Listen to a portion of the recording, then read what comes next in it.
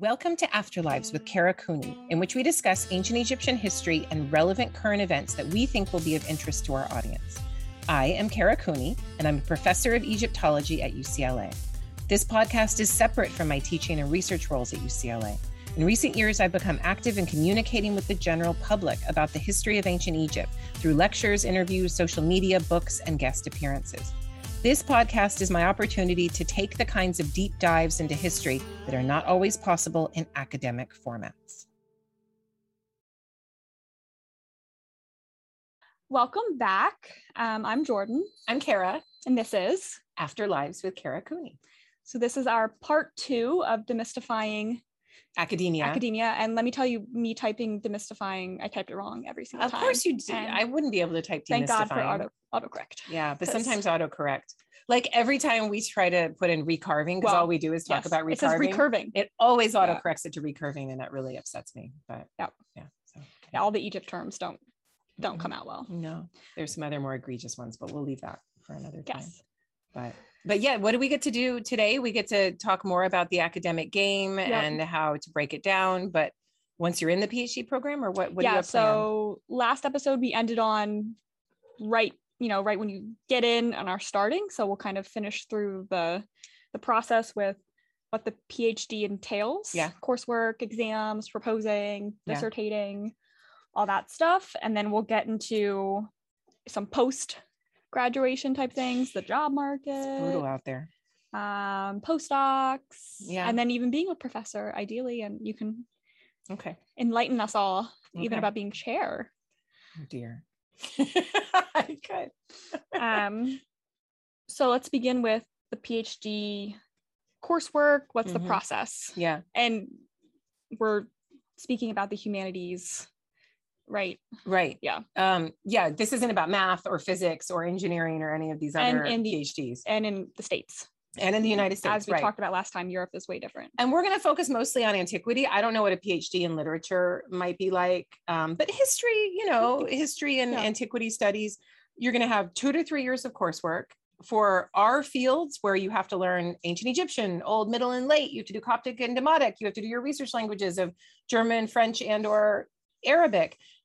It takes a lot of time. So 3 to 4 years of coursework is generally de rigueur. And then what I always say to my students is, and UCLA students are in a union, they live here, they're paid, their payment comes from being in Los Angeles. So you don't do your 3 to 4 years of coursework and then cut out, go someplace else, and then come back to finish up. You stay here and you're a professional in this space.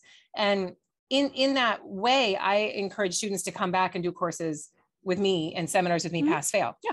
So you've advanced to candidacy, right? And you're still in courses. Because it's nice to kind of keep up on stuff, especially for language, just to keep things fresh. Yeah. In your head, keep translating. Do you do everything pass fail? Yeah. See, I haven't even noticed. Yeah. I'm not even. I just do pass fail. You don't have to even sign up technically. You can just, come and sit in, but just nice to stay relevant, keep up on things. There's new readings. Well, we're doing a late period seminar. Yeah. Starting tomorrow. Oh my God. One. And so late period, if you haven't worked on 25th, 26th, 27th, 28th, 29th, 30th dynasty, this is perfect. Yep. And you can come in and get a lot of this reading under your belt. And if you take it pass fail and you don't have time to read, everyone else is reading and discussing it. So you're learning by osmosis kind of what's going on here. And then you can decide, I'll read that one, or I'll read this article here or there. So that's what I'll usually pick and choose a couple of things to read. And, there's just so much information within Egyptology in particular, because you're dealing with 3,000 years of culture, religion, language, history. It's overwhelming. And that's not even including materiality and art history. So it's just a lot. And I think when you're doing a history PhD, for example, and say you're focusing on American slavery history in the 18th century, then things can get more magnified into one period.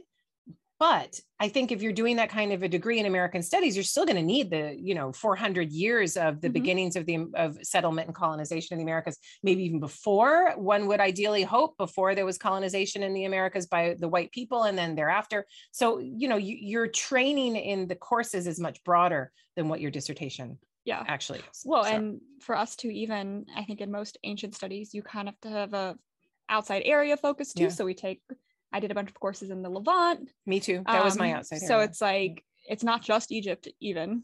Because when you go out into the market, and we will get to this, but you're ending up in a job where you might teach Gilgamesh to the fall of Rome. And if you're teaching that kind of ancient history sort of job, you need to know a lot more than just your own area versus American history, which is 400 years. Yeah. You know, I mean, I think American history is broadening in its own way. So, you know, it's interesting, but Assyriology, I think, is the same sort of coursework. Levantine studies, same sort of 3 to 4 years of coursework, 2 to 4 years of coursework. And then you form a committee at UCLA and you defend your proposal. And we should talk about exams first. Oh yeah, let's talk about exams. So exams come before you propose your dissertation topic. Your comprehensive exams that are testing you on all that you've done in this coursework, from language to history to art history, archaeology, depending on what you're doing. And out of area. And you choose your exams at UCLA to some extent, but others are imposed upon you and you don't get any choice, right? And how did you set up your exams? Because for me, it was a completely, and we talked about this a little bit last time, where my exams were in 1 week and then they were done. Your exams are over a year-long period. Yeah, I did them, I think, over 6 months. That's nice. To kind of chop them up a bit. Right. Which is nice that our NELC department allows for such things. So then you can just study for one at a time and not have to do like all 4 in a week or something. Yeah. No one ever feels ready for their exams. No. Ever. I keep trying to tell this to current students who are at that phase. And I'm like, just get it, like just go and do it. And some people aren't ready for certain exams and need a little more time to gain a mastery over the material. And sometimes failing an exam is the only way to know that situation. And then you go back into some of the data and you relearn things, and then you take the exam again. It happens in grad work all the time that people fail exams. Yeah. What about grades? Grades in grad school, how do you perceive it? You only have a 4.0. I've never not. You better have a 4.0. Like an A- is like, you did something wrong. And I know certain students who got like a B+, and we were like, shock. Ooh, that means that was bad. B+ is not good. Do they realize that the students who got the B+ that there was a problem there, or are they still using the undergraduate mindset and they're not able to see it? Yeah, generally that's the way. I mean, the other thing about grad school, and Jordan knows this, and I know this, is that not everyone is meant for graduate school, because it is a long, lonely road full of seclusion. It's just hard mentally difficult. It's a very, your ego is very out front. People are going to criticize, and you're taking your thoughts and your ideas, presenting them to the academy in a graduate environment or beyond. And then those are criticized, and you take those in, and it's very easy to take them personally in every way, shape, or form, and to shape your academic work as yourself. And because of that, and it's one of the only jobs really that I think is like that. Yeah. What else? And it's because you don't have like a 9 to 5 where it's like you always could be working, you always could be doing things toward it. So you feel guilty for taking time off or breaks. I'm always working. I'm always working. And I think too, I see this meme going around on Twitter and other places where it's like, you were the gifted person, maybe in high school or even in undergrad. And then you go into grad school and it's you and all the other gifted kids. And then all of a sudden you don't feel so special or amazing, or you finally meet someone who's way smarter than you. So in one way, it's wonderful. You come to grad school and you get to be with all the nerds that you are like, and you're like, these are my people, I connect with them. And then you're like, shit, now I'm not the smartest person in the room. I'm not the most eccentric. Right? They're like, oh, I'm that weird person that likes this. That was my stuff. Niche. Like I was like the Egypt person. And now your eccentricity has been normalized, and you're like, oh, okay, so I don't have that coolness like factor. Identity crisis almost in a way of like, where do I fit in now? So they're your people, and yet you have to recalibrate then how you are as an individual in the world, because then you see that there's competition amongst these people who are your friends, and it's but the point I was going to make, if I remember going back, is that grad school isn't for everyone. And you have seen the people that, and I don't want to say flame out, but it's like they just don't get how hard one has to work. They don't get the amount of commitment that it takes. They don't get the rather perfectionist attitude that you have to apply to your papers and your presentations. They don't get the footnoting. They don't understand. They don't understand the amount of ingenuity and original thought you have to bring to create an argument that is yours to contribute. Yeah. And so some people who were good at school and good at book reporting then realize, oh my goodness, this is not just descriptive, and I have to bring something more to the party. And some people, they can't either emotionally handle it or academically handle it. And those people usually kind of float away. Or get a terminal master's. Go on and do something, tangentially related or something. But because teaching, if there's nothing wrong with not finishing. There's nothing wrong with it. Finding it's not right for fine. You. Because teaching and not producing research is rewarding in a way that academia is not. Because when you're teaching, you're trying to meet the younger mind and connect with the younger mind, and you're not putting yourself up there for consumption, for critical consumption of an audience. That is why higher level academia is so destructive of hearts, souls, minds, and bodies, and why so many academics get a reputation for being kind of Mr. Magoo, cut off, spacey. They're just in their own world, so they don't even notice it all. Maybe they do that purposefully in a way. Jaded, sometimes mean. There's like a hazing culture in academia that is rarely discussed. Certainly Egyptologists know all about it. They know which universities are famous for their hazing and cruelty to graduate students, and which professors are mean. Which professors are straight up mean, and where bullying is an essential part of your upbringing, academically and professionally. All of those things go along with this field. Yeah. Well, that's what I was going to say too. One of the topics we can talk about maybe now is just, the community. And, your colleagues and between other grad students, between people maybe in your department, but, maybe not Egyptologists, or with your professors and the dynamics. How have you formed your community at UCLA? Well, I think UCLA has a very positive, we have a good positive group. No one's like trying to cut each other down. Yeah, it's true.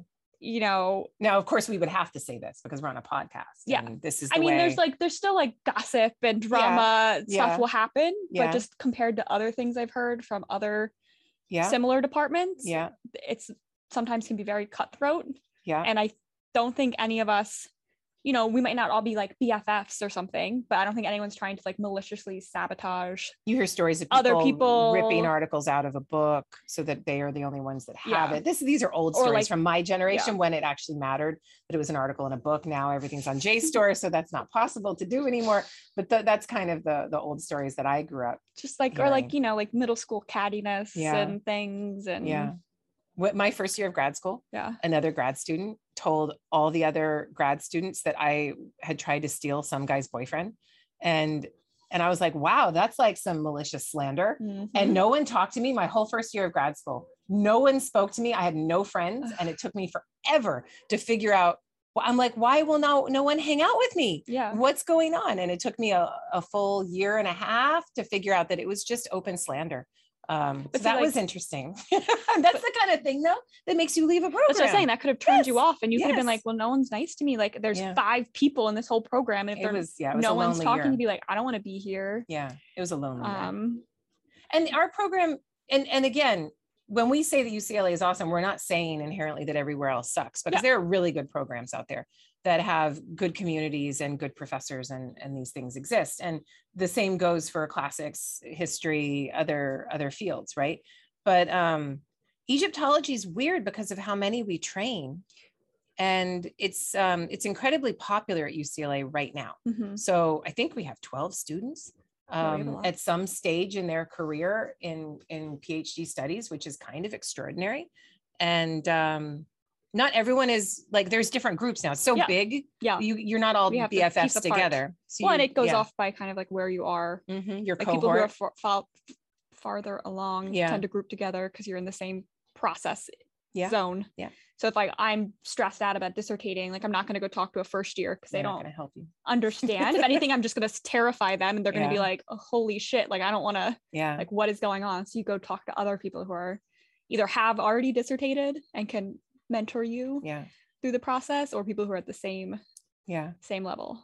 So it's the same as with like any other job, I suppose. If you start a job at a big company and you want to create your community, Yeah. but unlike some of these other jobs, you know, you're going to be at this place for 6 to 8 years. That if you transfer in this world and it's not like getting another job and moving to another company and finding your upward mobility. You got to stay at this place and you've got to find a way to make it work. Yeah. And sometimes with professors, your mentors, you know, they might be more absent than you would like, or maybe too present, or and micromanaging, or not even reading stuff, or never returning emails. There's all kinds of ways of working with mentors and having mentor relationships.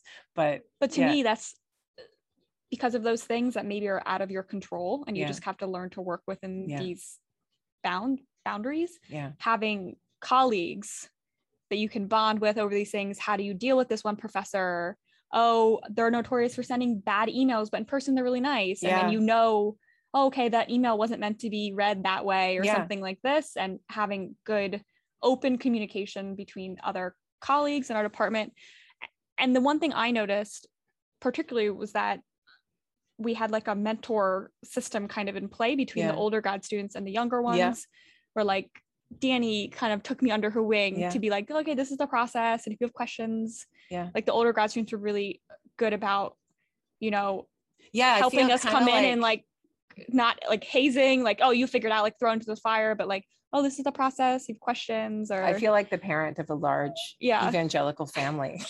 What's the name of the woman that has like 20 kids? Oh, the Duggars. The Duggars. You remember the Duggars? Yes, because she assigns an older kid to a younger kid, or two, depending on, because she's got 20 kids, right? So, and there's this, and we don't do it formally, but I see it happening where the older grad students then gravitate towards a younger set of grad students and then help to mentor them on their way. But Danny was like the first person to like, you should publish that. Like, oh, this that would be a great. Danny Candelora, who's now assistant professor at a SUNY Cortland. Yeah. So it's like, she was like, oh, that you should present on that. It'd be a great talk. And I was like, I don't know. And she's like, do it. Like force me to like be brave, you know, sign up for my first ASOR, and like pushed me to do that. You need support to be brave. But all of this brings up to me how much is dependent on personalities and how much is dependent in your graduate career on that professor with whom you're working. And this is why I think UCLA is a happier, kinder, gentler place to be. Not because we as people are necessarily kinder and happier and gentler, but because the system does not allow, usually, though there are exceptions that we have both seen, one professor to make a decision that's going to destroy a grad student's life. For the most part, when the system is working as it should, there's another professor or two who are on your committee who are like, wait. Oh, you don't want to work with her? I'll work with her. Or that was an issue. Okay, come over here. Or there's some sort of a balancing situation. It's a hard place for one professor's decisions to destroy a career.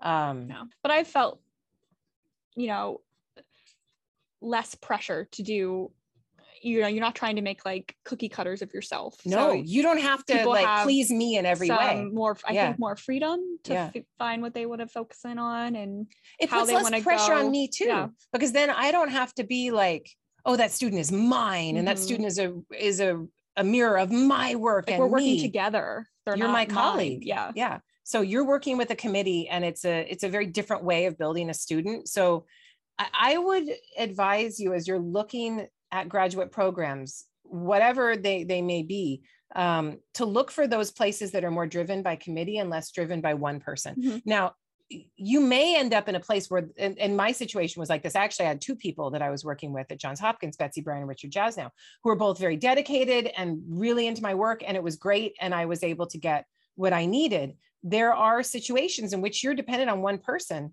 who's not willing to give the time or the work, the reading that you need. The attention. In a way. Many places play favorites. So they'll decide out of their 5 students, that's the one I want to work with. And all of the other 4 are rather discarded, neglected, ignored, orphaned, if you like.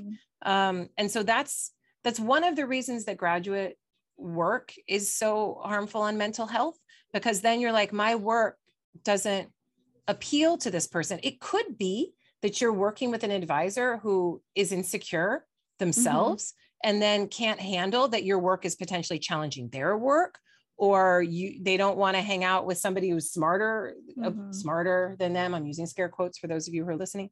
And it's a lot of power in one person's hands. And it can be abused. It's some universities. Very easily. It can be abused. Yeah. As, I mean, there's so many instances of, of various forms of abuse within academia. And I think this goes for any field. I think like if you're working in a STEM field and you're in a lab and that lab is run by one person, you have the same situation at hand. And there's going to be one star that rises up and that gets the best assets and the best resources and the grant money and all of this stuff. And then other people are looking in from the outside. But there's more group work in STEM, and articles are written by as many as 20 people. Whereas in our field, and this is the other thing about the humanities, our field is built upon monographs with the work of one and single author articles. And when you do work in collaboration with others, which we see in archaeology all the time in our field, everyone's like, well, who wrote it? How did it work? I just co-authored a paper with Robin. Oh, good. Yeah. That's awesome. But it was, we, split it up. So it's like, you write this part and then I'll edit what you wrote and then I'll add what I wrote and then you edit it. So it's like this very much this back and forth process. But we had to do it because it was sensory and textiles. And it was like, I'm textiles, you're sensory. That's going to be a great article. Oh, this is the article that I call the wet t-shirt contest. Yes.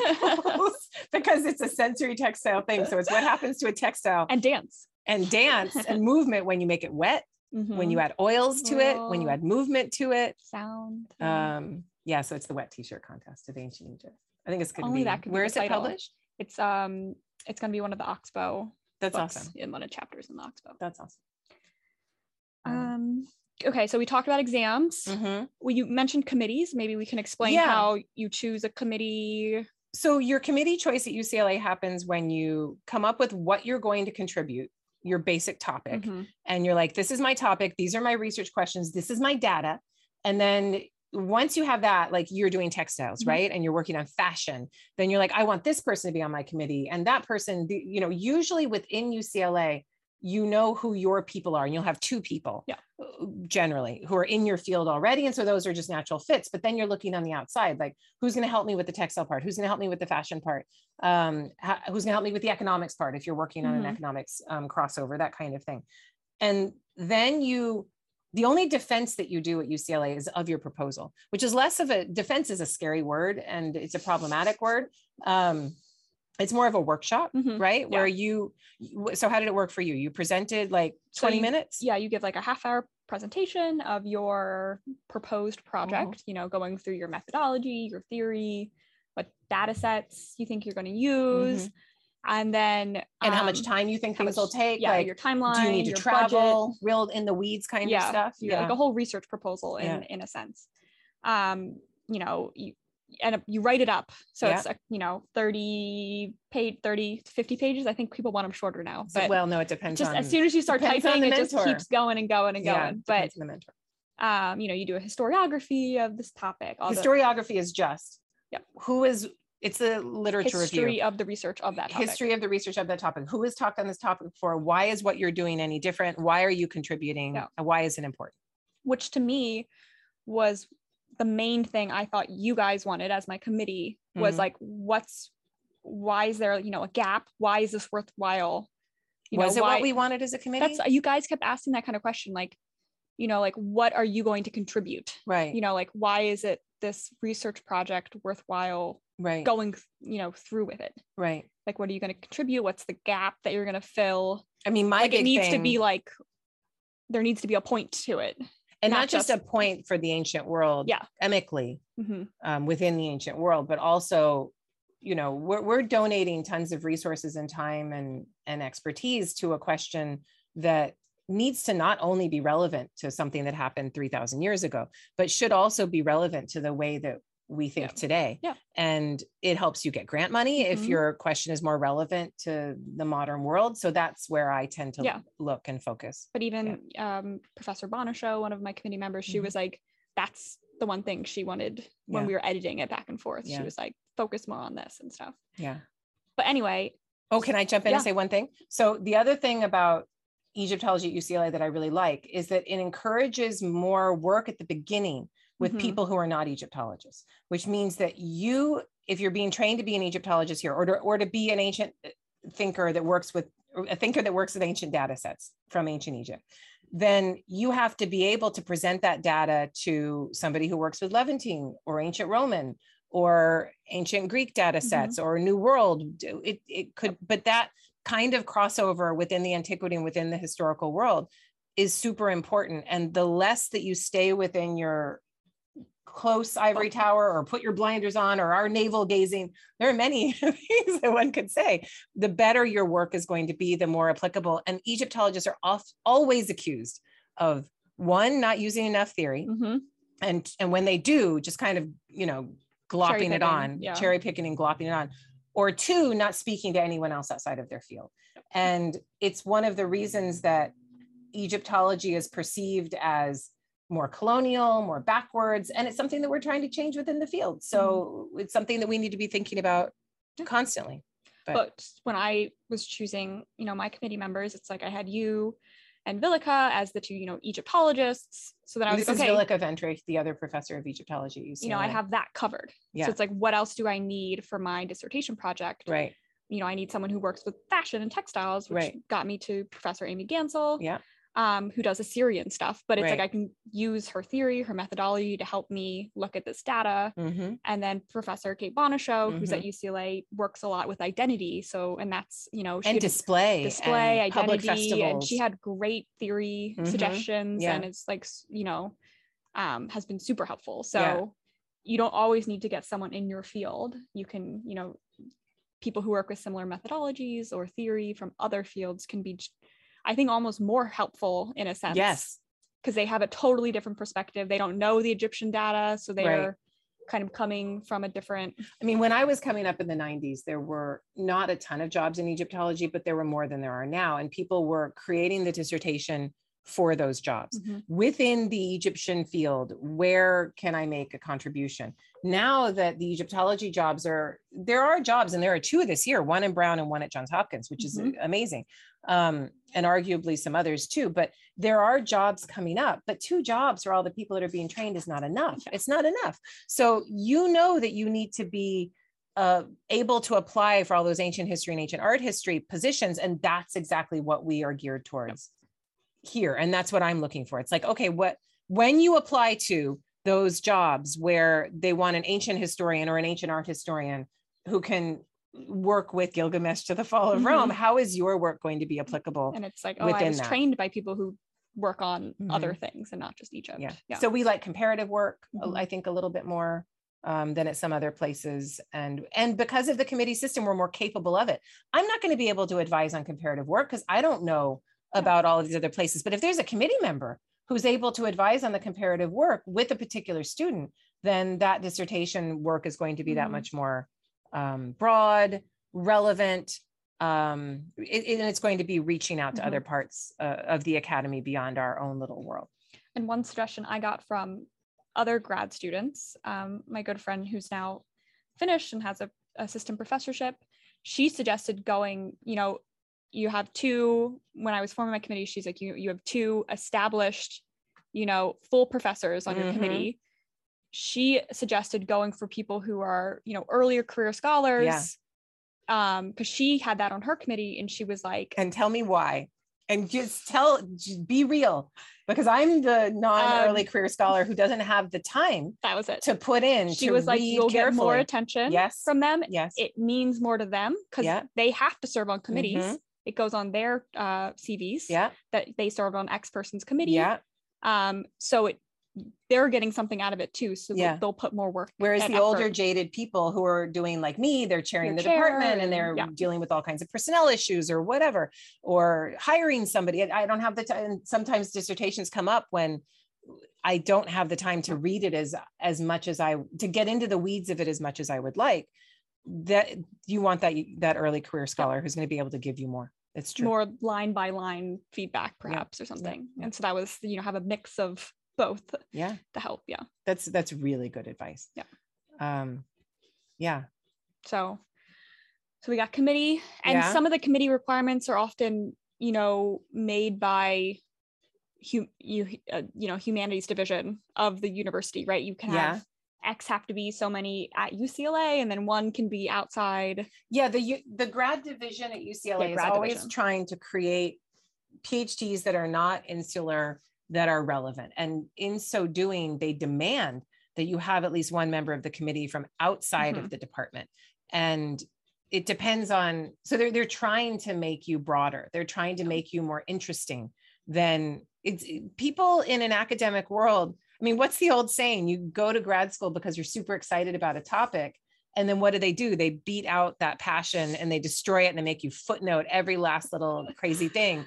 And all of that passion gets turned into fear and anxiety, and it just goes in a different direction. And that's what normal human reactions are. If those are normal human reactions, then you're going to be more insular and in the weeds and detail oriented and thick description in a dissertation. And so there need to be systems in place that are like, no, come back out and look at the whole world. Come back out and connect with somebody who's not doing your own little thing.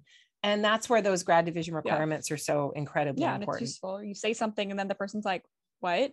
And then you're like, oh, I'm speaking Egyptology right now. And this doesn't make any sense to anyone else. Yeah. Even though they're, a scholar in the ancient world, they have no idea what I'm talking about. And I need to. The other thing that does, come back. That requirement from grad division, it means, and the other thing that grad division systematizes is that you're applying for money internally at UCLA. It's our next topic. It is our next topic? Funding. Okay. So good segue. Thank you. So to get like money for travel, money. So you want to go abroad for a year, or you want to go to a museum in New York or Boston or whatever, in Paris. You want to work with somebody and learn a language in Leiden, which we've had students do. To get that money, the best way to do it at UCLA is to apply internally, right? Easier. And so you're going to be applying against other graduate students. If you write a proposal that's totally in the weeds that only another Egyptologist would fund, then you're not going to get the money. People are going to be like, I have no idea what the utility of this is, why it even matters. This is so, strangely specific and not useful to me at all. Then you're not going to get that money. And so it makes you have to say something broader. Make things relatable. Yeah. Yep. Yeah. Okay. Well, speaking of funding. Yes. So in PhD programs, we have grants and we have fellowships. Are there any technical differences between these? I mean, a fellowship, besides just like phrasing? Yeah, I think so. A fellowship is your bread to eat. It's your funding for getting through the day. And a grant, I suppose they could cross over, but for our world, not so much. Yeah, for the STEM world, usually, right? For the STEM world, big grants can create fellowships that then are your payment throughout the year. NEH or something. Yeah. Exactly. But in our world where we don't do as many of those big NEH, NSF grants, though some of our colleagues do, it's the university fellowships that you get sometimes through, do they call the TA-ship a fellowship? No, because it's it's all tax purposes is how it ends up playing out. So that's your TA-ship, which is work. TAing is W-2 form, so it's work. Okay. And then if you get the fellowship, so you don't have to teach. And then that's just a tax nightmare. Is it really? It's awful. But you don't have to pay taxes on it, do you? You do. No, but the way UCLA fills out the 1099 form, they claim like tuition and everything as part of the fellowship. And then it looks like you're making like $60K and you're like, I did not see that money. And then the government wants to tax you on $60K. So how do you do it? I changed the number. Don't tell anyone. No, everyone does this. Everyone does this. Don't come audit me. It's honestly so much easier when it's just your TAing, because it's just a W-2 and you're like, they already took out the taxes. It's like such a pain in the ass when you get a fellowship. So the fellowships are this mixed blessing in terms of tax purposes. And then even if you go to the UCLA tax place they set up for us, they don't even know how it's done. It's like this or you're only supposed to tax. And that changed just recently too, didn't it? It was a congressional shift of the last Congress that decided that people should pay. So here's what's at work here. They decided that people should pay on the tuition that's being paid. So you come in and you're coming in tuition free. Yep. Your tuition as a resident should be $16,000 a year. Yeah. In addition to your fellowship for living, you never see any of that money. It's just all internal. They pay themselves. Yeah. But they're still taxing you on someone's like the department is paying the grad division the money or something, but then they want to tax me. And when that law was passed, and I don't know the name of the law, and maybe we can look this up and research when this happened. I feel like it was about 5-6 years ago. Yeah, sorry, Amber, that's something to look up. But I think it was part of the anti-intellectual movement, particularly anti-humanities PhDs, like, what is this even good for? Be useful kind of thing, and a little slap on the wrist. And I think it happened at the same time that they decided to make the interest for student loans, which didn't accrue immediately as the grad student loan is started. Yeah. When I was in grad school and I took out a student loan, which I only did like twice, but I did, interest didn't accrue until I was done with the PhD.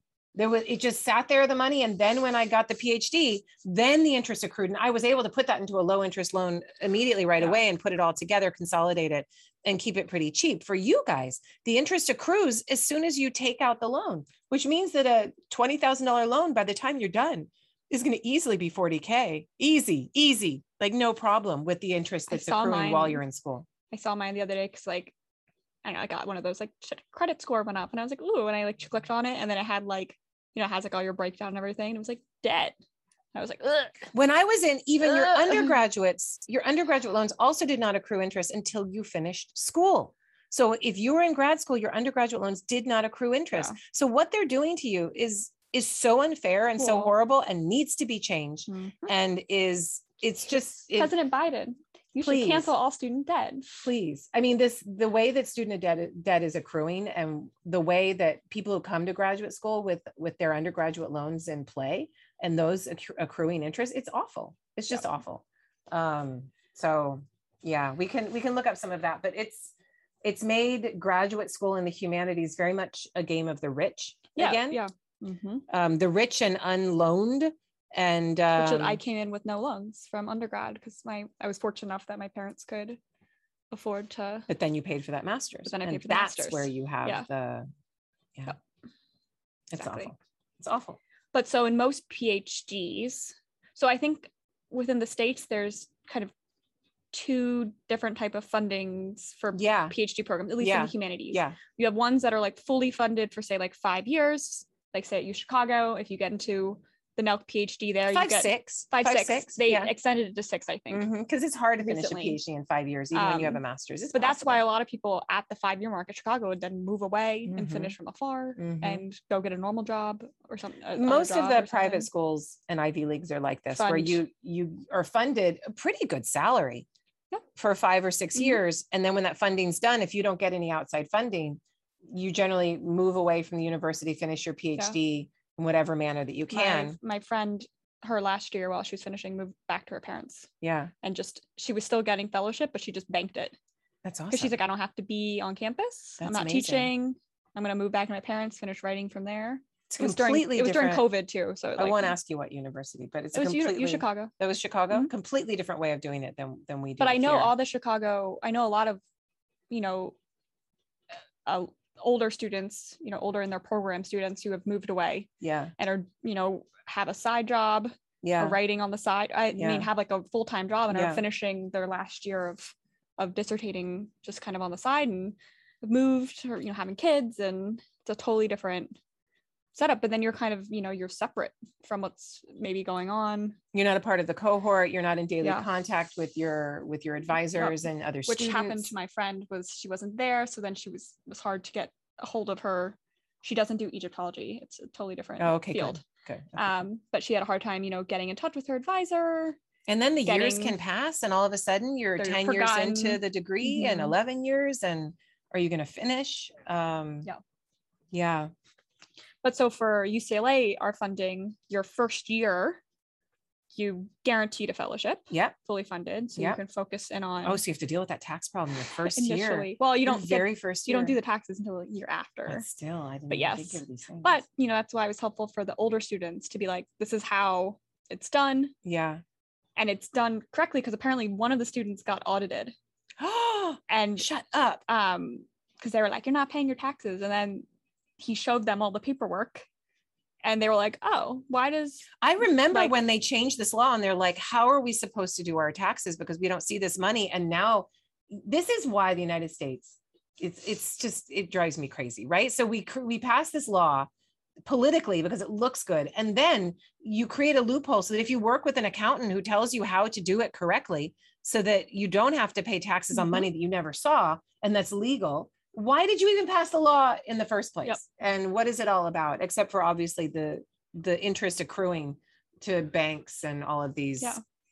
It's just a way of making the 1% richer. Yeah. Well, it's like, why is someone like making money off my like scholarship? It's like, it shouldn't be. And it's not like it's a lot of money. No, it's not. Know? And they're like, oh, we only tax what you use for room and board. And you're like, well, that's all of it because I need to live. And the scholarship's not. And we live in LA. And we live in LA. So yeah, that 20 grand went towards my rent. So, but that it's just easier to TA actually. Oh my goodness. And then you get money back. So the way at UCLA, and this is unusual amongst all of the Egyptology programs that I know of, and indeed many humanities PhDs as a whole, is that at the state schools like Berkeley and UCLA, when you come in as a graduate student, your funding we're allowed to take so many grad students because your funding comes in mainly through teaching.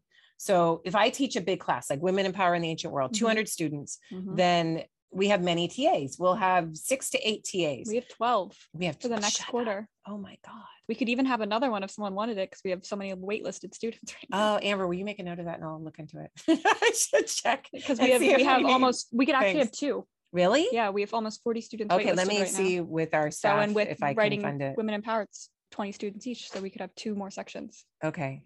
There's a TA, but there's a TA shortage right now, so I probably won't be able to do it. But there's that many students on the wait list, and we're getting the emails right and left. Please let us into this class. Can I get in? I know. I need it. I know, it's insane. And I'm like, ugh.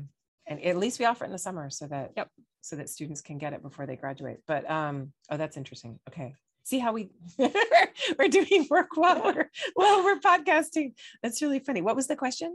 But so UCLA is mainly we make our money off TAing. Yes. So it means we can accept more than 1 student a year per department. It means that you are professionalizing throughout your time here working on your PhD so that you're teaching 50% or 75% if you decide to go over and you need more money. And you're working on your dissertation research and your classes and other things the other half of the time. And it means that you have to learn to organize your time. You can't be single-minded in your focus. Even during a fellowship year, I found there's so much going on that it's hard to be single-minded in your attention to your coursework and your work. I think too, at least for me, I get more done when I'm really busy. Yeah. It's when I have more time. It's exactly like a fellowship. If I just have I just have to take classes and I get nothing done. Where if I know this is your only day to work on your dissertation, then it's like, okay, I need to sit down and work on my dissertation today.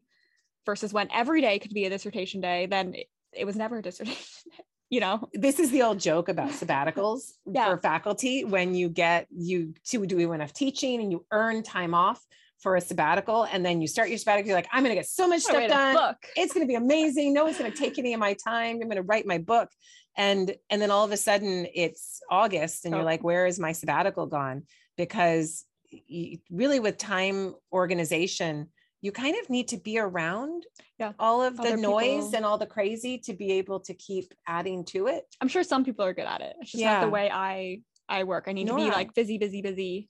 I was just telling Remy that this is my husband, when he went out of town to Hawaii for it was a while, 6-7 days. And I'm like, oh, don't worry, I'll be fine. I'm going to get so much done. It's going to be great. And then he came back. I was like, I didn't get anything done.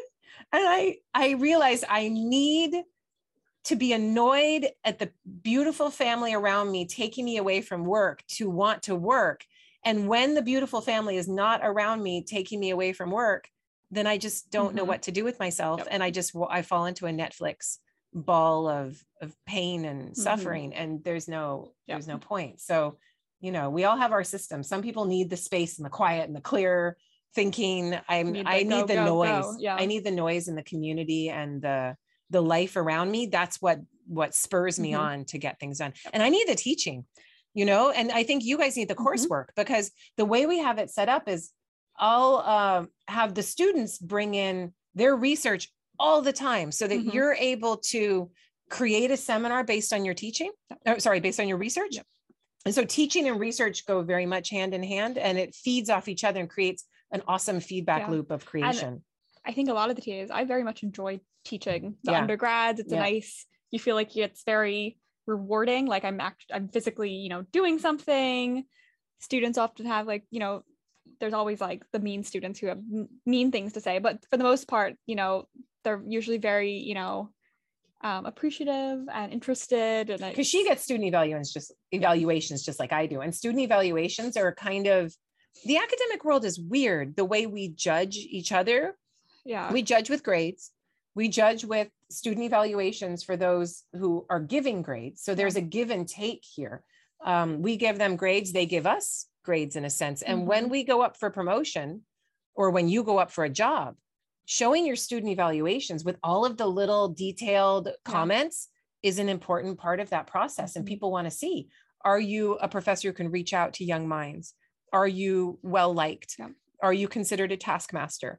And they have proven that student evaluations are crueler on the female who is considered shrill, abrasive, difficult. And the male professor acting in the exact same way with the exact same demands is considered authoritative, strong, smart, you know, all of these things. So the gender biases, even amongst females making these student evaluations, is so obvious and provable, discernible amongst people who work with data, that they're thinking of throwing out student evaluations entirely. Or we need to change how they're done.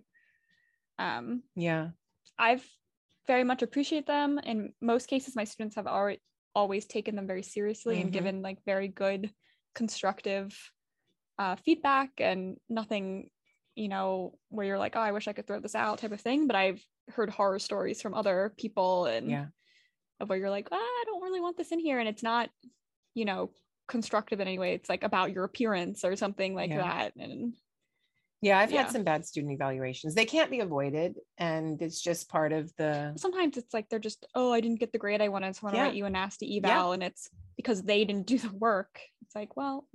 Normal human reaction. You know, blame totally the other person. Sure, okay. But anyway, but you enjoy your teaching for the most part. Yes. And at most of the Ivy Leagues and most places, you don't get to teach. So this is something that you're looking for TA-ships. TA-ships are hardly fought over at many of these places because there are so few of them. And it's like such a, you only get to do it like your last year, and you teach one class, which is just funny because we come out with so many. No, you come out with a teaching dossier of profound professionalization and knowledge that you can then put out there in the job market. And teaching classes that are outside of Egypt, you know, I've taught Jerusalem, and it's like I have to do all the reading because I don't know anything about Jerusalem, and which makes you that much better candidate for the jobs market when the time comes. But so that's one way of earning. Oh, but there are other ways. So you know, what do others like Amy Carroll? What does she do? So she did, because she's finished now. She's now Dr. Amy Carroll. Tech stuff. Yeah. So you can work. So in most cases, you know, TA-ships are considered 50% employment, because there's only we're only allowed to be percentage 50% employed based off our union. You can get an exception to be 75. But you have to fill out a paperwork, and the union is very you know, good about making sure we're not being overworked or whatever. Certain other students have worked at Tech, which is like the humanities technical department, like IT, and I know a couple students who work there, and they can get paid. You can work for the library, and then you have a training in digital humanities and digital pedagogy that you wouldn't get in any other way. So anytime there was an issue with like and our even website, coding, they know how to do these things. It's great. You can get other good stuff. I think we could talk about unions since we've been bringing them up a bunch. Let's do it. That's a controversial, I think, thing at some certain universities. So we have unionization all the way through. So the grad students have a union, the lecturers have a union. We don't have many adjunct professors, so most of those teachers are unionized in a lecturers union, and they get good benefits for teaching, I think, 3 classes or more. And then the latter faculty are part of the academic senate. So we're the governance of the university. And in a sense, that is our union. One could argue that we're the most overworked out of the whole group. One could, but yeah, it's because no one's looking at my hours to make sure I'm not working too much. I can tell you that. So the only group that isn't unionized, who are currently trying to right now, are GSRs. Oh, okay. So this is interesting.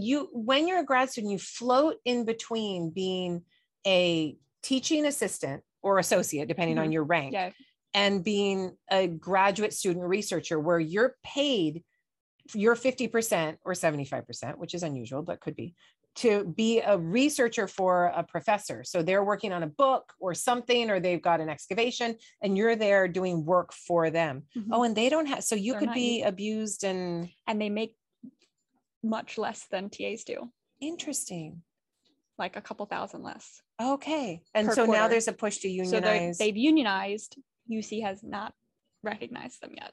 It'll happen. So they're pushing for it. And it could fold into the grad student. I mean, ideally it should just be with us. Yeah. And I know we're going up for renegotiations soon.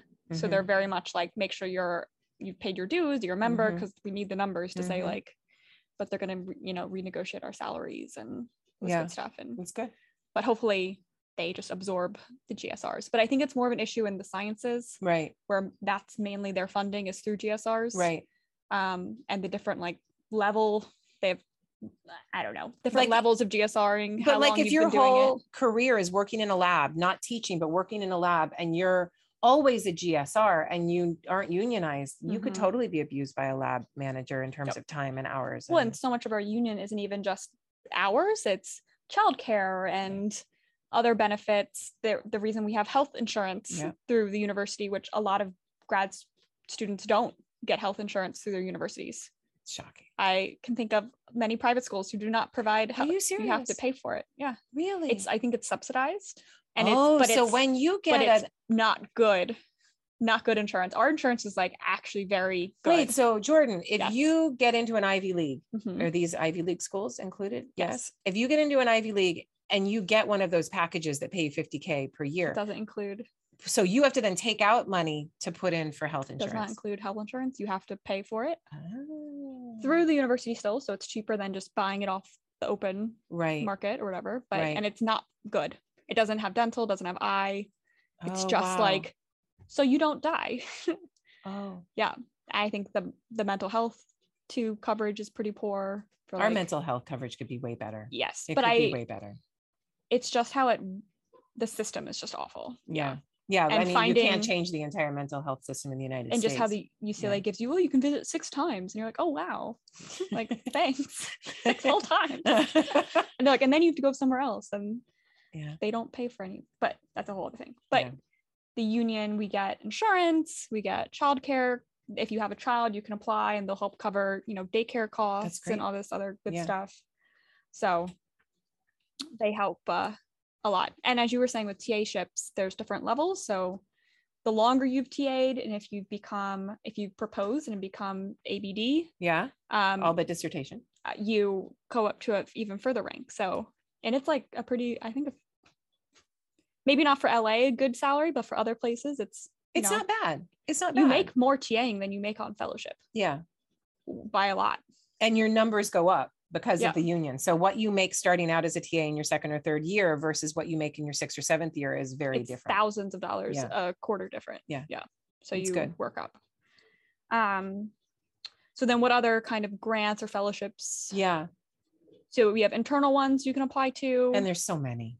There's so many at your university. You should look for all the different centers. There may be a center for gender or women's studies. There may be a center for queer studies. There may be a center for economic studies. And you want to look at all of these different places and see if they have travel grants, see if they have grants for conferences. There's all kinds of things that you can apply for. It's sometimes overwhelming because they're maybe not centralized with sorting through them. And so sometimes it's a lot, word of mouth or doing a little hunting on the side. It's, older colleagues, what did you get? Then I can apply for it. Yeah. In years in the future. But, so the department at UCLA and probably at Berkeley provides a basement funding. And then you go out and probably starting in the fall, you put together your application package. Like, this is my statement of purpose. This is the research I'm going to do this year. This is why it's relevant and why it matters. And then you apply for 6 or 7 different things. And then you see what you sticks. get back.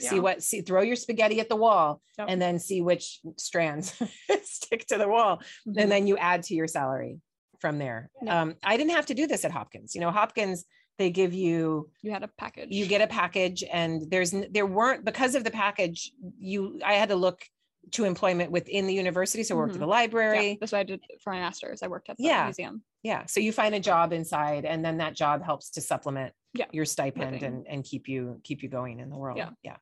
But at like UCLA, we have pretty good, GSRMs, which are graduate summer research mentorships, which I think are, a lot of people get. Now being called Smurfs, summer mentorship. Summer mentor research fellowships. I kind of like Smurf. Smurf. That's nice. Is the way it's going. And the department has to put in money for Smurfs. Oh, okay. We don't have to put in money for the GSRMs, the graduate summer research mentorship. Oh. But the department has more control over who gets the summer money, rather than, one of the things that's annoying is you put all of our names to grad division. They make the choice through their vetting process, rather than we making the choice when we know in our minds who the better students are.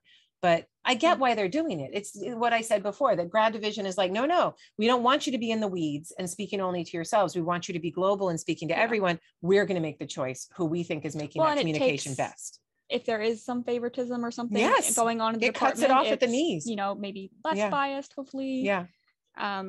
So our stuff is read by, the sociology division somewhere, or they don't have anything to do with us. And they're like, oh, does this seem to have data? Does it seem to have what it needs? And then they'll judge our students, and we don't get to judge our students, which in many ways is a beautiful way of dealing with conflicts of interest, favoritism, all kinds of issues. So the Smurf thing it's interesting. It's interesting. So we'll see how that goes. Another big fellowship that I think is at a lot of universities are the dissertation year fellowship. Right. What's the reputation of the dissertation year fellowship at UCLA? Well, I know that if you get it and you don't finish, you're screwing the rest of us over. Yeah, it's true. So if you get it, you need to finish, because then we lose it. Because the way it works is grad division looks at who gets dissertation year fellowships to not have to teach, to only focus on your dissertation. That's it. And if you don't finish the dissertation in that department, then that department is not mentoring you properly to finish on time. And then that department will not necessarily get a dissertation year fellowship the year after. It might not always work that way, but that seems to be under consideration. And it gives you a hard out. It means your funding is done after that time. And that it's just, those you guys do rank, right? We do rank them, but those rankings are not always followed. Yeah. It's always a check and a balance in this. But those are nice to have. If you have one, you're done. I think the best advice was from Marissa, who was like already almost done. Yeah. And she applied and got it. And then she like gave herself a year to like just do edits and then apply for jobs and work on the book. What's the book going to look like? Write some letters for publication. She set herself up for like, I'm almost already done and I'm applying. She also applied for so many jobs too. Yeah. She was able to apply for all the jobs. Very, always is very organized. Yeah, she on is. Point. She is. So those are. Oh, this is Marissa Stevens, who's now assistant director of the Port-Aviv Center for the Study of Ancient Iran. Yes.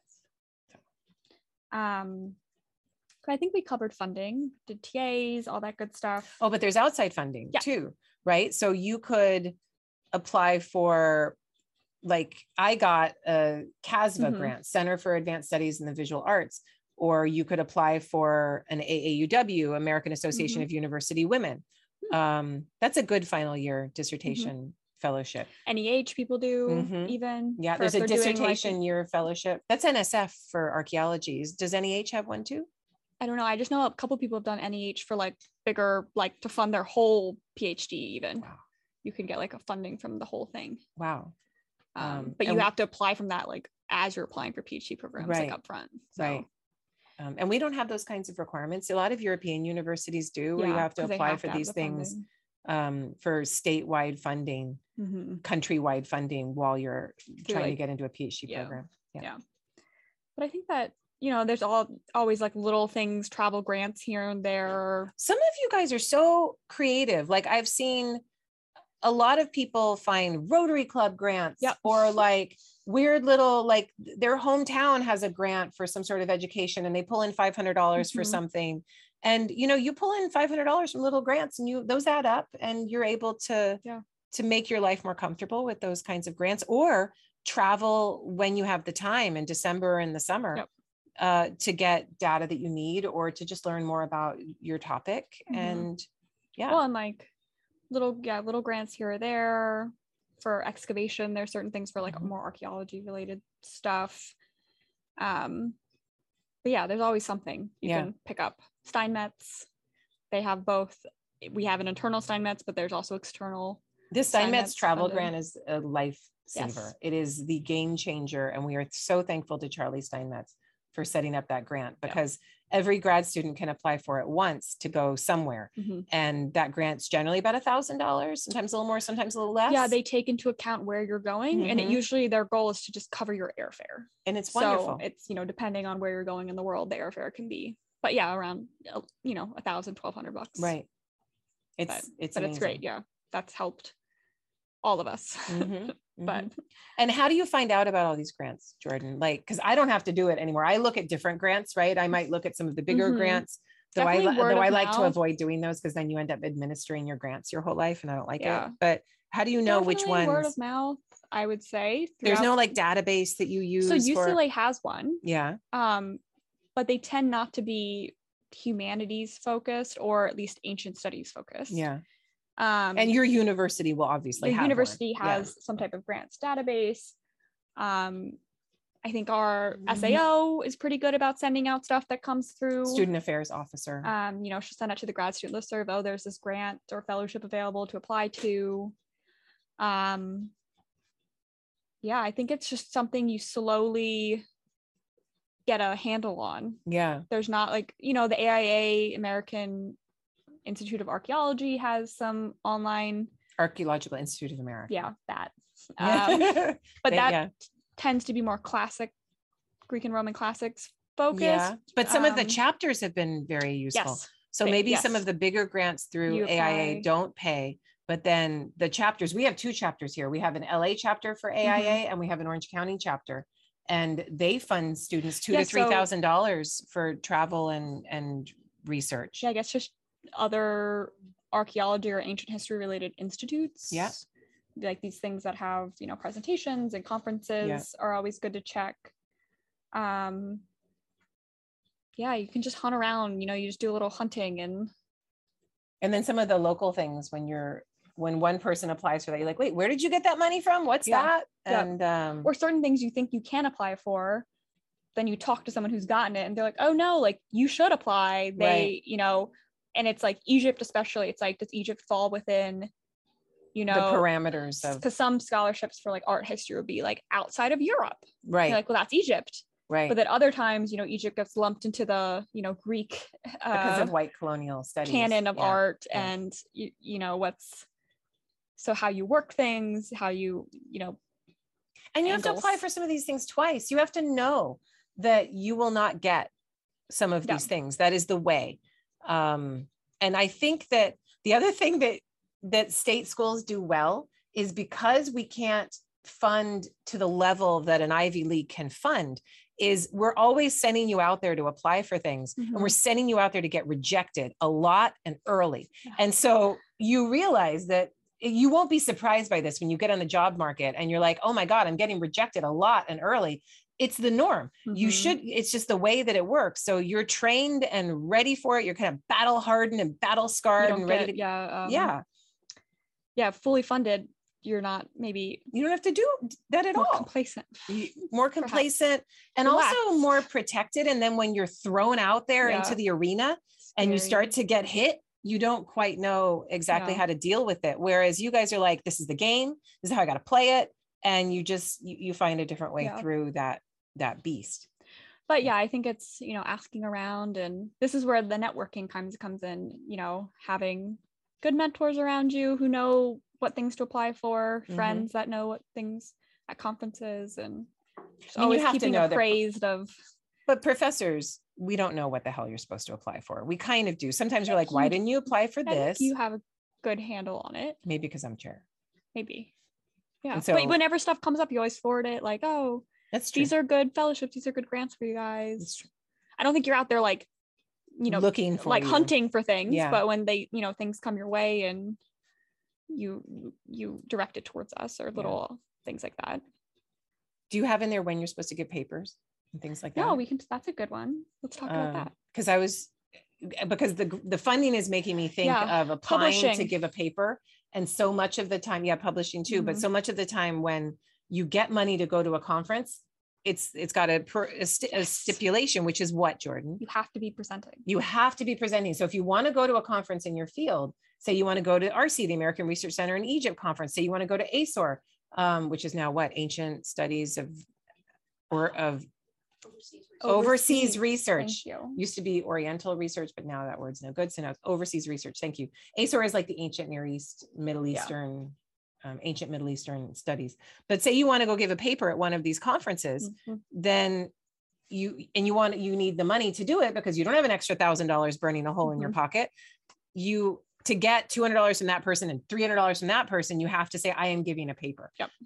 You don't get like for last ASOR or 2 ASORs ago, I guess at this point, I got one of the student scholarships only because it was my first time presenting. Yeah. And I was presenting. Yeah. So you had to be like, it was the first time attending the conference and you were presenting at the conference. And they gave you shit money too. How much did they give you? Not a lot. Like $400, $300? Yeah, like if that. It didn't even cover the hotel room per night was more. Yeah. And when you go to a hotel for a conference, you really want to have 4 people in that room. Wow. Do the 2 beds. Did you do that? I just stayed with Jeff. So it's just 2 people in the room. People. But I think I ended up using, my dad has a bunch of hotel points. So he paid for it. And Airbnbs have really saved graduate students because if you get an Airbnb. Yes. That's what we did for RC in Arizona. We all just lived in one Airbnb. There's that weird house that that was New Mexico. We had 2 houses. That was New Mexico. Yeah. That was at some weird house Airbnb. But it's sometimes nice to be in the conference hotel because you can just run up to your room real quick. And there's parties in certain people's rooms, and you want to be exclusive parties. Yeah, I try to get a suite so that I can have parties when I'm doing the hotel thing. This is true. And everyone hangs at the hotel bar, and then they run out of alcohol because it's a bunch of Egyptologists. It's awful. When do you think you should give your first paper? I think you should wait until like maybe close to proposing. Yeah. Or onwards. You gave a paper in your second year? I did it in my 3rd year. So it's fine. That's good. I did my first paper in my 3rd year too. I think everyone feels a push to really present at all these things and just like always be presenting or even publishing really early. Mm-hmm. But some universities don't. Some universities and mentors are like, I don't want you out there until you're a complete package and you look better. But I think you've always cautioned us to like wait a little bit. You don't want to do it. And then you don't want a train wreck. I've seen some train wrecks. I have seen especially say like at RC. Yeah. You want to be really packaged and put together, and you also want to be known enough so that people know to come to your paper, because if no one knows who you are, these things are popularity contests. And yes, you might have a topic that's going to draw people in, but you also want to be a person that's been networking and at the parties and connecting with people. So they're like, oh, I want to go see Bill's paper or whatever. And they know who that person is. Or not even that they have an interest in your paper, but it's like, again, like you said, a popularity contest where people show up to show support for you as a person and as a scholar. You don't want to give a paper to 10 people in a room. So which happens all the time too. You have to, with COVID, it's been interesting because it's all online. And like ASOR this year, I'm doing the online component. I'm doing the online. So you're pre-recording and sending them in, and then we're all watching them and then meeting. Or are we? Well, we're supposed to all watch them. And then in December, we're going to have like a workshop and chat. Right. Which I think panel, since it's very focused on like dress and the body, I think it will be we'll have a good discussion workshop between everyone. But I think for larger panels that are like archaeology of anywhere, it's going to be harder to, I'm in a panel for ASOR that's about power And so it's perfect. And yeah. I think it's going to be fun. I was going to go in person and now I'm online. Yeah. I think a lot of people were like hesitant and well, because there are parts of the country, LA is doing great, but there are parts of the country that are not doing great. Not at all. But anyway, so just know that there is disagreement amongst mentors and professors about when you should give your first paper, about how dissertational that first paper should be. There is also disagreement about publication. So some places are very much of the opinion that you don't publish until it's perfect and you really have something to contribute. So you probably won't be publishing until your last year of the program, or maybe even after. Other places are like, you publish now, you publish early, you got to get your name out there and be a part of this game. All these things under your belt. There's a lot of disagreements about how this should work. At UCLA, I think we're probably a little in between. You don't want to be publishing early and fast just to do it. It needs to be something of, this is obvious for anybody, but there's such a pressure to publish that you often see people publishing just to have something rather than it being of true substance. Well, and I think it depends on what your dissertation topic is and how, if other people are also writing on it, if you kind of want to get your stuff out there to put your, stamp. What do I call it? Piss on your territory. Yes, you got to pee on your so if territory. you want to be like, this is my argument, this is my stuff, you might want to publish more early to kind of lay a claim to things. Right. But it's just, I think it's why do a dissertation in some cases for some hotter topics? Why go through the whole process of doing a dissertation and hold on to that work for 6 to 8 years and then hold on to it for another 3 years or so until the book comes out and nobody knows about it, whereas you could be publishing parts of it in advance in article form, which I always encourage students to do so that people know what you're working on and they know that the book is gearing towards something that's adding to that. And you get feedback as you're going, your book will be richer for it. And it makes so much more sense. I think, So I think it depends on a lot of factors, but I was going to say something else about publishing. I'll come back to articles, books, edited volumes, peer reviewed. Well, we can talk maybe about peer reviews and how we have this stereotype within, I think, all of academia of reviewer number 2. Please explain. So it's always, you send in your article, it gets peer reviewed, and you get back the comments of the article, and they're all anonymous, right? They're just numbered. And there's usually 3 options. It's either publish as it is, publish with significant revisions, or rejection. And there's this joke amongst academics of reviewer number 2, who's the person who completely destroys you, and it's like, reject, this is garbage, like just mean. And then reviewer 1 and 3 are like usually like, this is great, or change these minor things, and reviewer number 2 just slashes and burns you.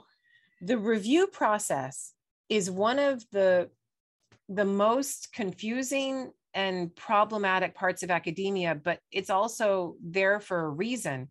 Like I just posted this Nature article about the Sodom and Gomorrah, right? The Sodom and Gomorrah, and the comet hit the earth, and I'm posting it because it's in Nature. I'm like, it's in Nature. It's peer reviewed. And of course that, and then you see on Twitter and other places, the explosion of outrage against this work, against the people who did the work, their apologism, their a priori religious belief systems.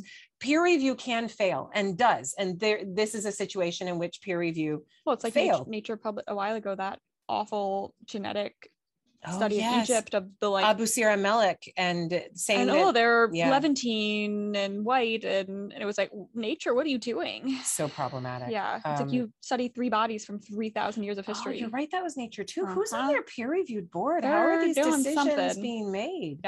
Something's I've noticed. It's been weird lately. But just take peer review as a thing. So here's how it works.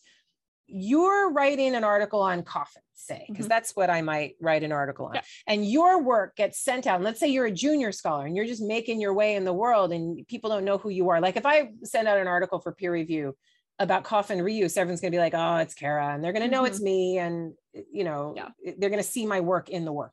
But say you're a junior scholar and you don't have that reputation yet, and it gets sent out to 3 people, 2 or 3 people, it depends, in your field. So it gets sent out to other people who are in the same territory that you are in, who, according to normal human reactions, are geared up to be super defensive, super challenged, super territorial about their own work. And there might be already established relationships and, oh, I don't like that person, so I'm going to give their article a really terrible review. They might know who it is. They might see in the footnotes, oh, they're working with this person. They might figure out it's a university that they don't like.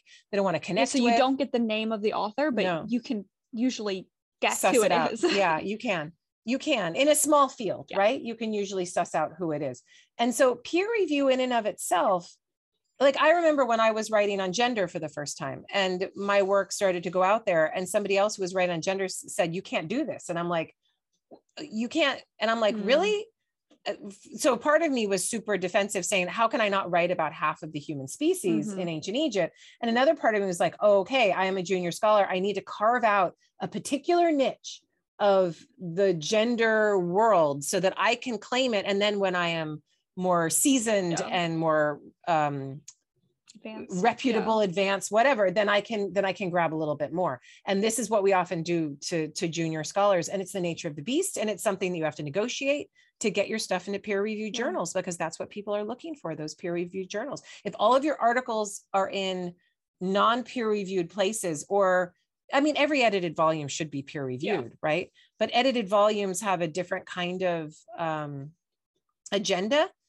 The thing that I like about academia in the United States versus in Europe is that edited volumes have almost as much weight. Those chapters have almost as much weight as a peer-reviewed journal article. Whereas in Europe and Britain in particular, being a part of an edited volume is like, okay, it doesn't have the same weight.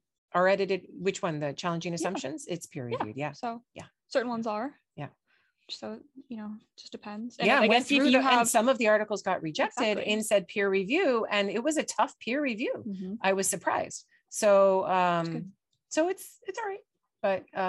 But just know that the nature of it is people think this is mine, and then they defend it. And that defensive posture is something that I think you see throughout academia, even where professors work against their own students, potentially to keep their territory as their own and keep their power as their own, rather than sharing and making the pie larger. It's very capitalistic. It's very capitalistic. I like that, Jordan. Right? Yeah, I think you're right.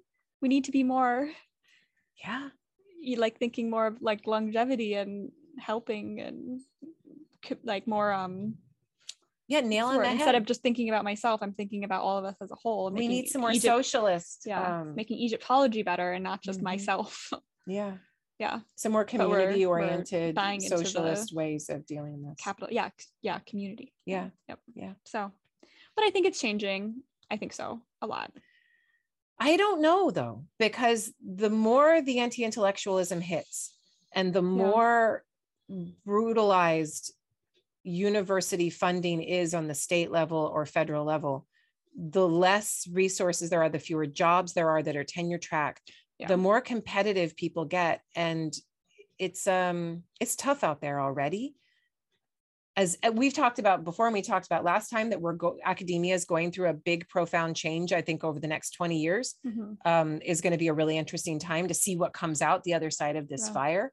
But right now I see a lot of overwork, overburden, people holding on by a thread, a lot of mental health crises, and a lot of people who don't feel supported as they're moving forward in the field. But I also see people being more open about it and not hiding it, which I think is part of the start of like coming up with a solution.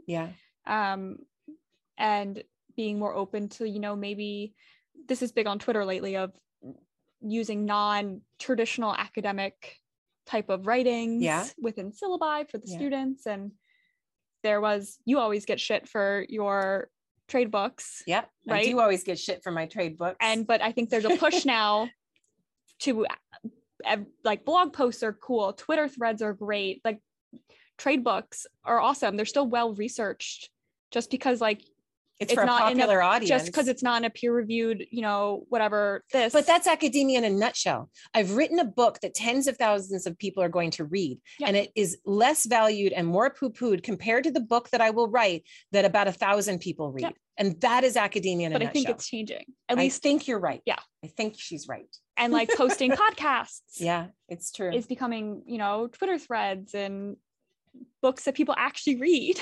Yeah. You know, and more people writing books that people actually read. Yeah. And not these super ontological, like big word that no one knows what the hell you're saying. Or doing both. There is a both. place for both kinds of work, and that's which is like, I think the keynote at ASOR a couple years ago with Eric Klein. I missed it. His whole thing was about like writing books that people actually will read. Mm-hmm. Eric is really good about writing a bunch of books that people like reading. And this is Eric Klein, who wrote 1177, the year that civilization died. Is that the title? Yeah. Collapsed. Thank you. Digging Armageddon. He's written so many books. Yeah. But his books, your books, they're all super well researched. And just academics sometimes just have a, you know, bug in their bonnet about it. Maybe because they can't do it.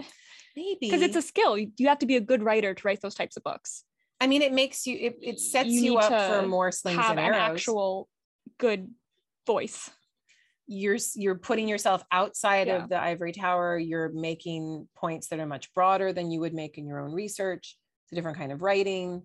Obviously, my grad students know that it's something that I think is valuable and should be more valued as time goes on. Because how did I get into archaeology and ancient history in general? It was reading those books when I was younger. Which ones?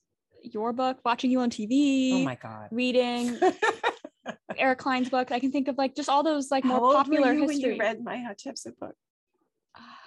When was it released? I'll tell you how old I was. When was it released? Oh shit, Amber, 2014. That one? It was 2014. So I was in undergrad.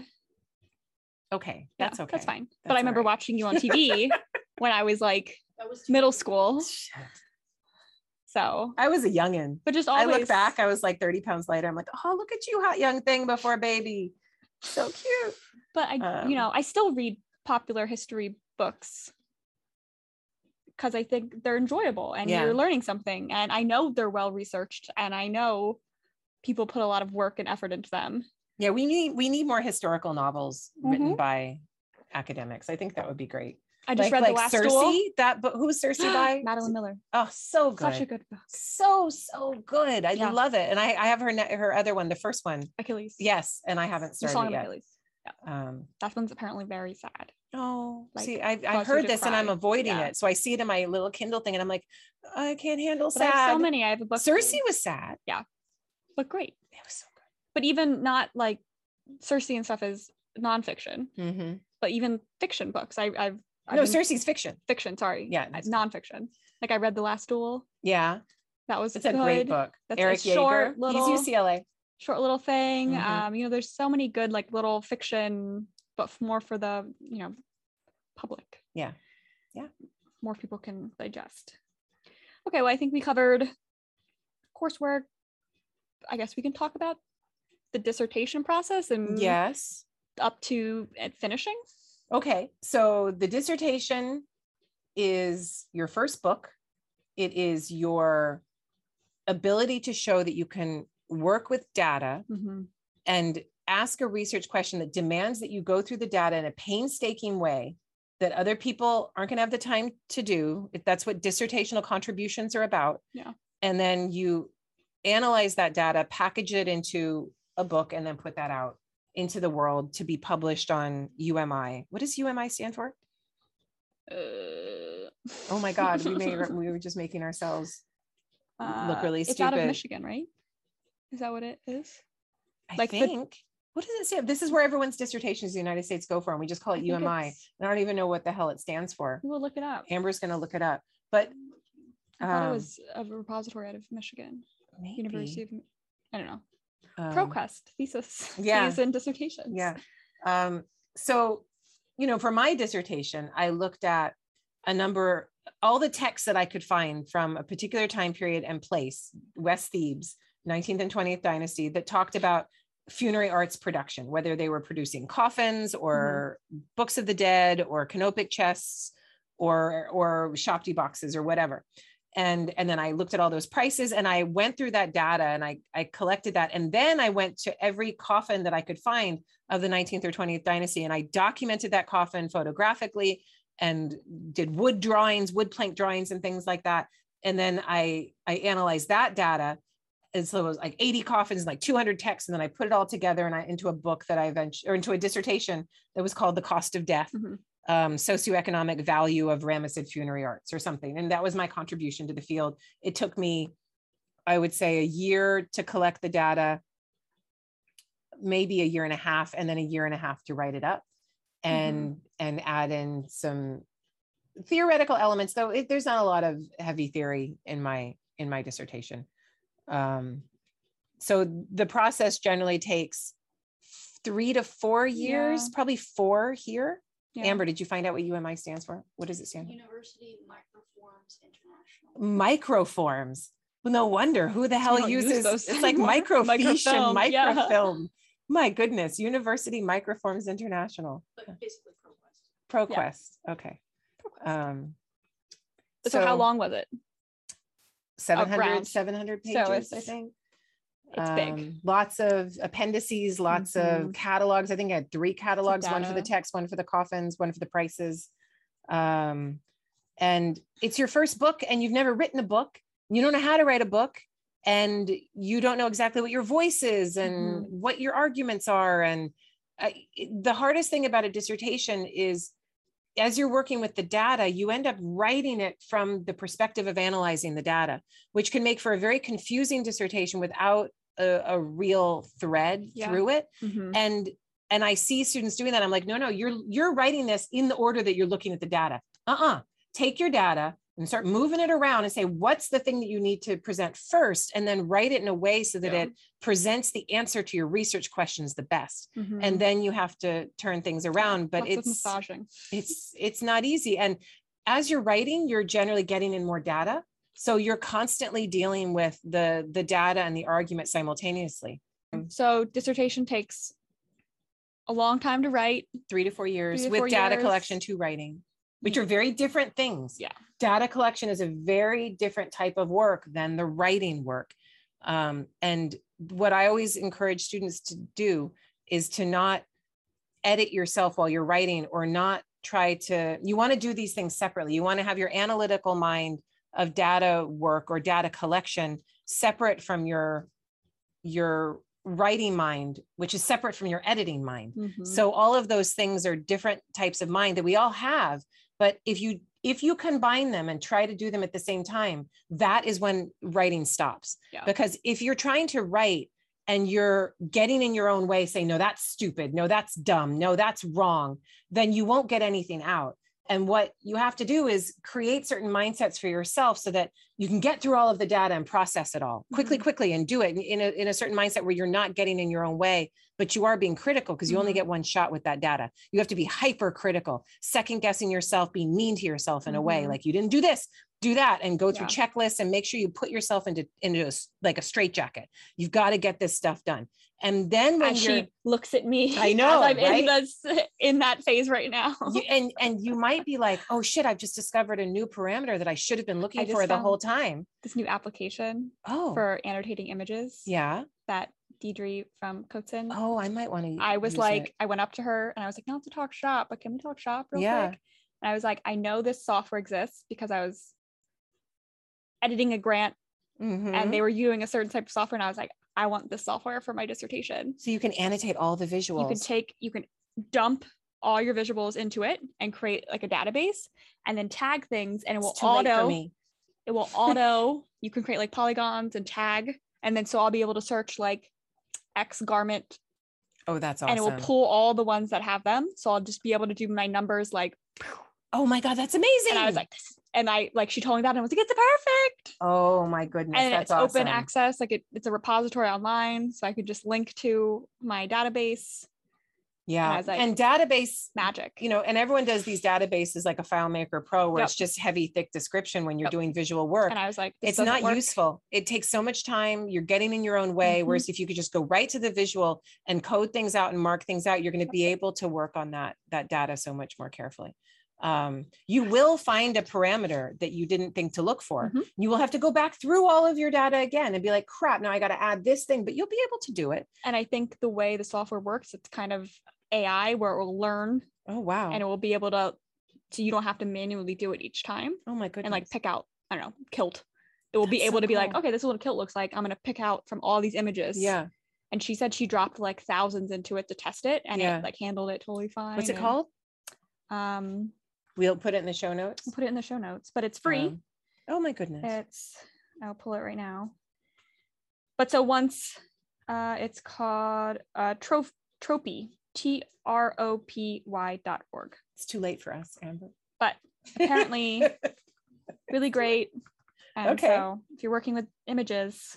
Okay, so that's your data analysis mind. Super critical, super hard on yourself, try to get everything. Then you go into writing mind. You have to change people. You have to create an alternative personality. You have to be super kind to yourself. You have to be like, I need the writing to flow. I need to get the paragraphs out. And you need to take that data and somehow put it into a long written form and allow yourself to write fast, bad, and wrong, but to get it out there.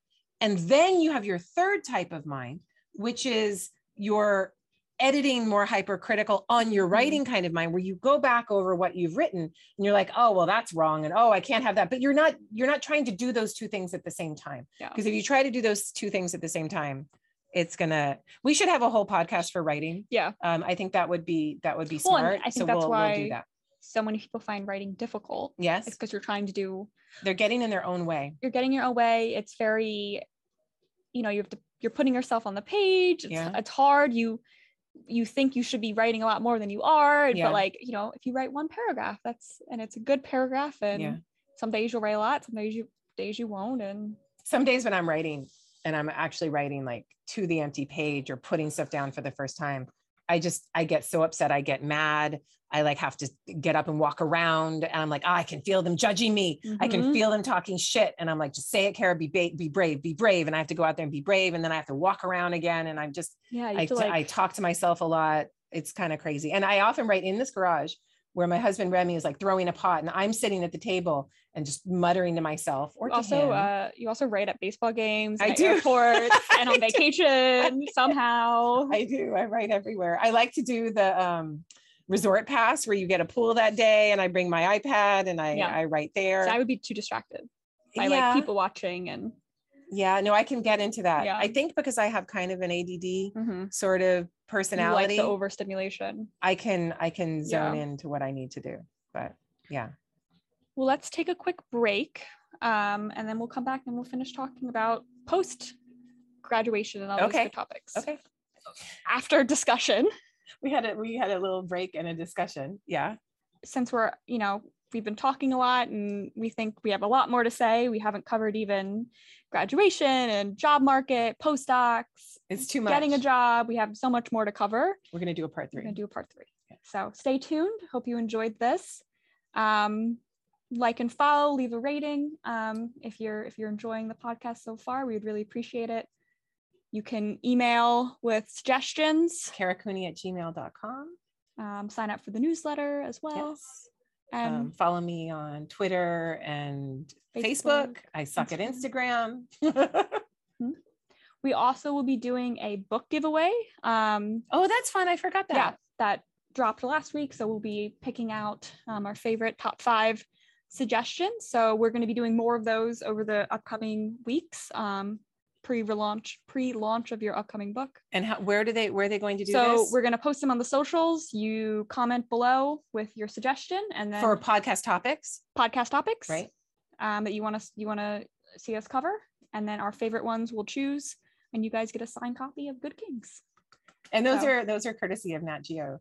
So Nat Geo Books was like, oh, we love your podcast, and here's some books, give them to your listeners. So thanks, Nat Geo. That's great. Oh. And those will go out in the next month. Yeah. So if you have an idea, let us know, and you probably win a signed book then. It's pretty cool. Yeah. So come up with a good topic. Yeah.